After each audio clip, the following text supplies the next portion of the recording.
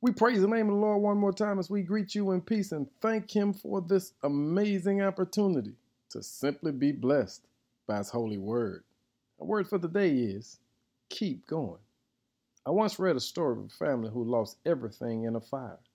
When the mother tried to console the children, one of the sons looked back at the mother and said, "Mom, everything that we lost in the fire was the past, but we're grateful and excited about looking forward to our future."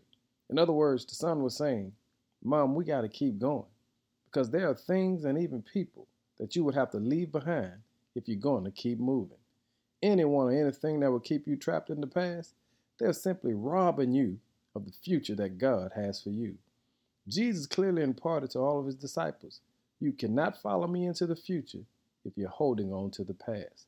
You see, your past will always be your future until you have the courage to create a new one. Take every memory that continues to wound you. Take all the pain, all of the regret, all of the bitterness, all of the disappointment. Take all of the moments of betrayal and every failure out of your heart and put them in that fire. Keep in mind, you've got to understand that this is what allows you to keep going. You see, God has a bright future for you.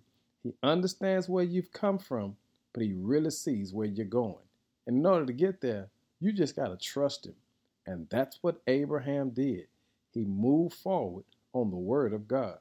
We remember the past, we respect the past, but we're excited about where God has taken us. So, right now in the present, we celebrate the Lord because we recognize there is power when we simply keep moving.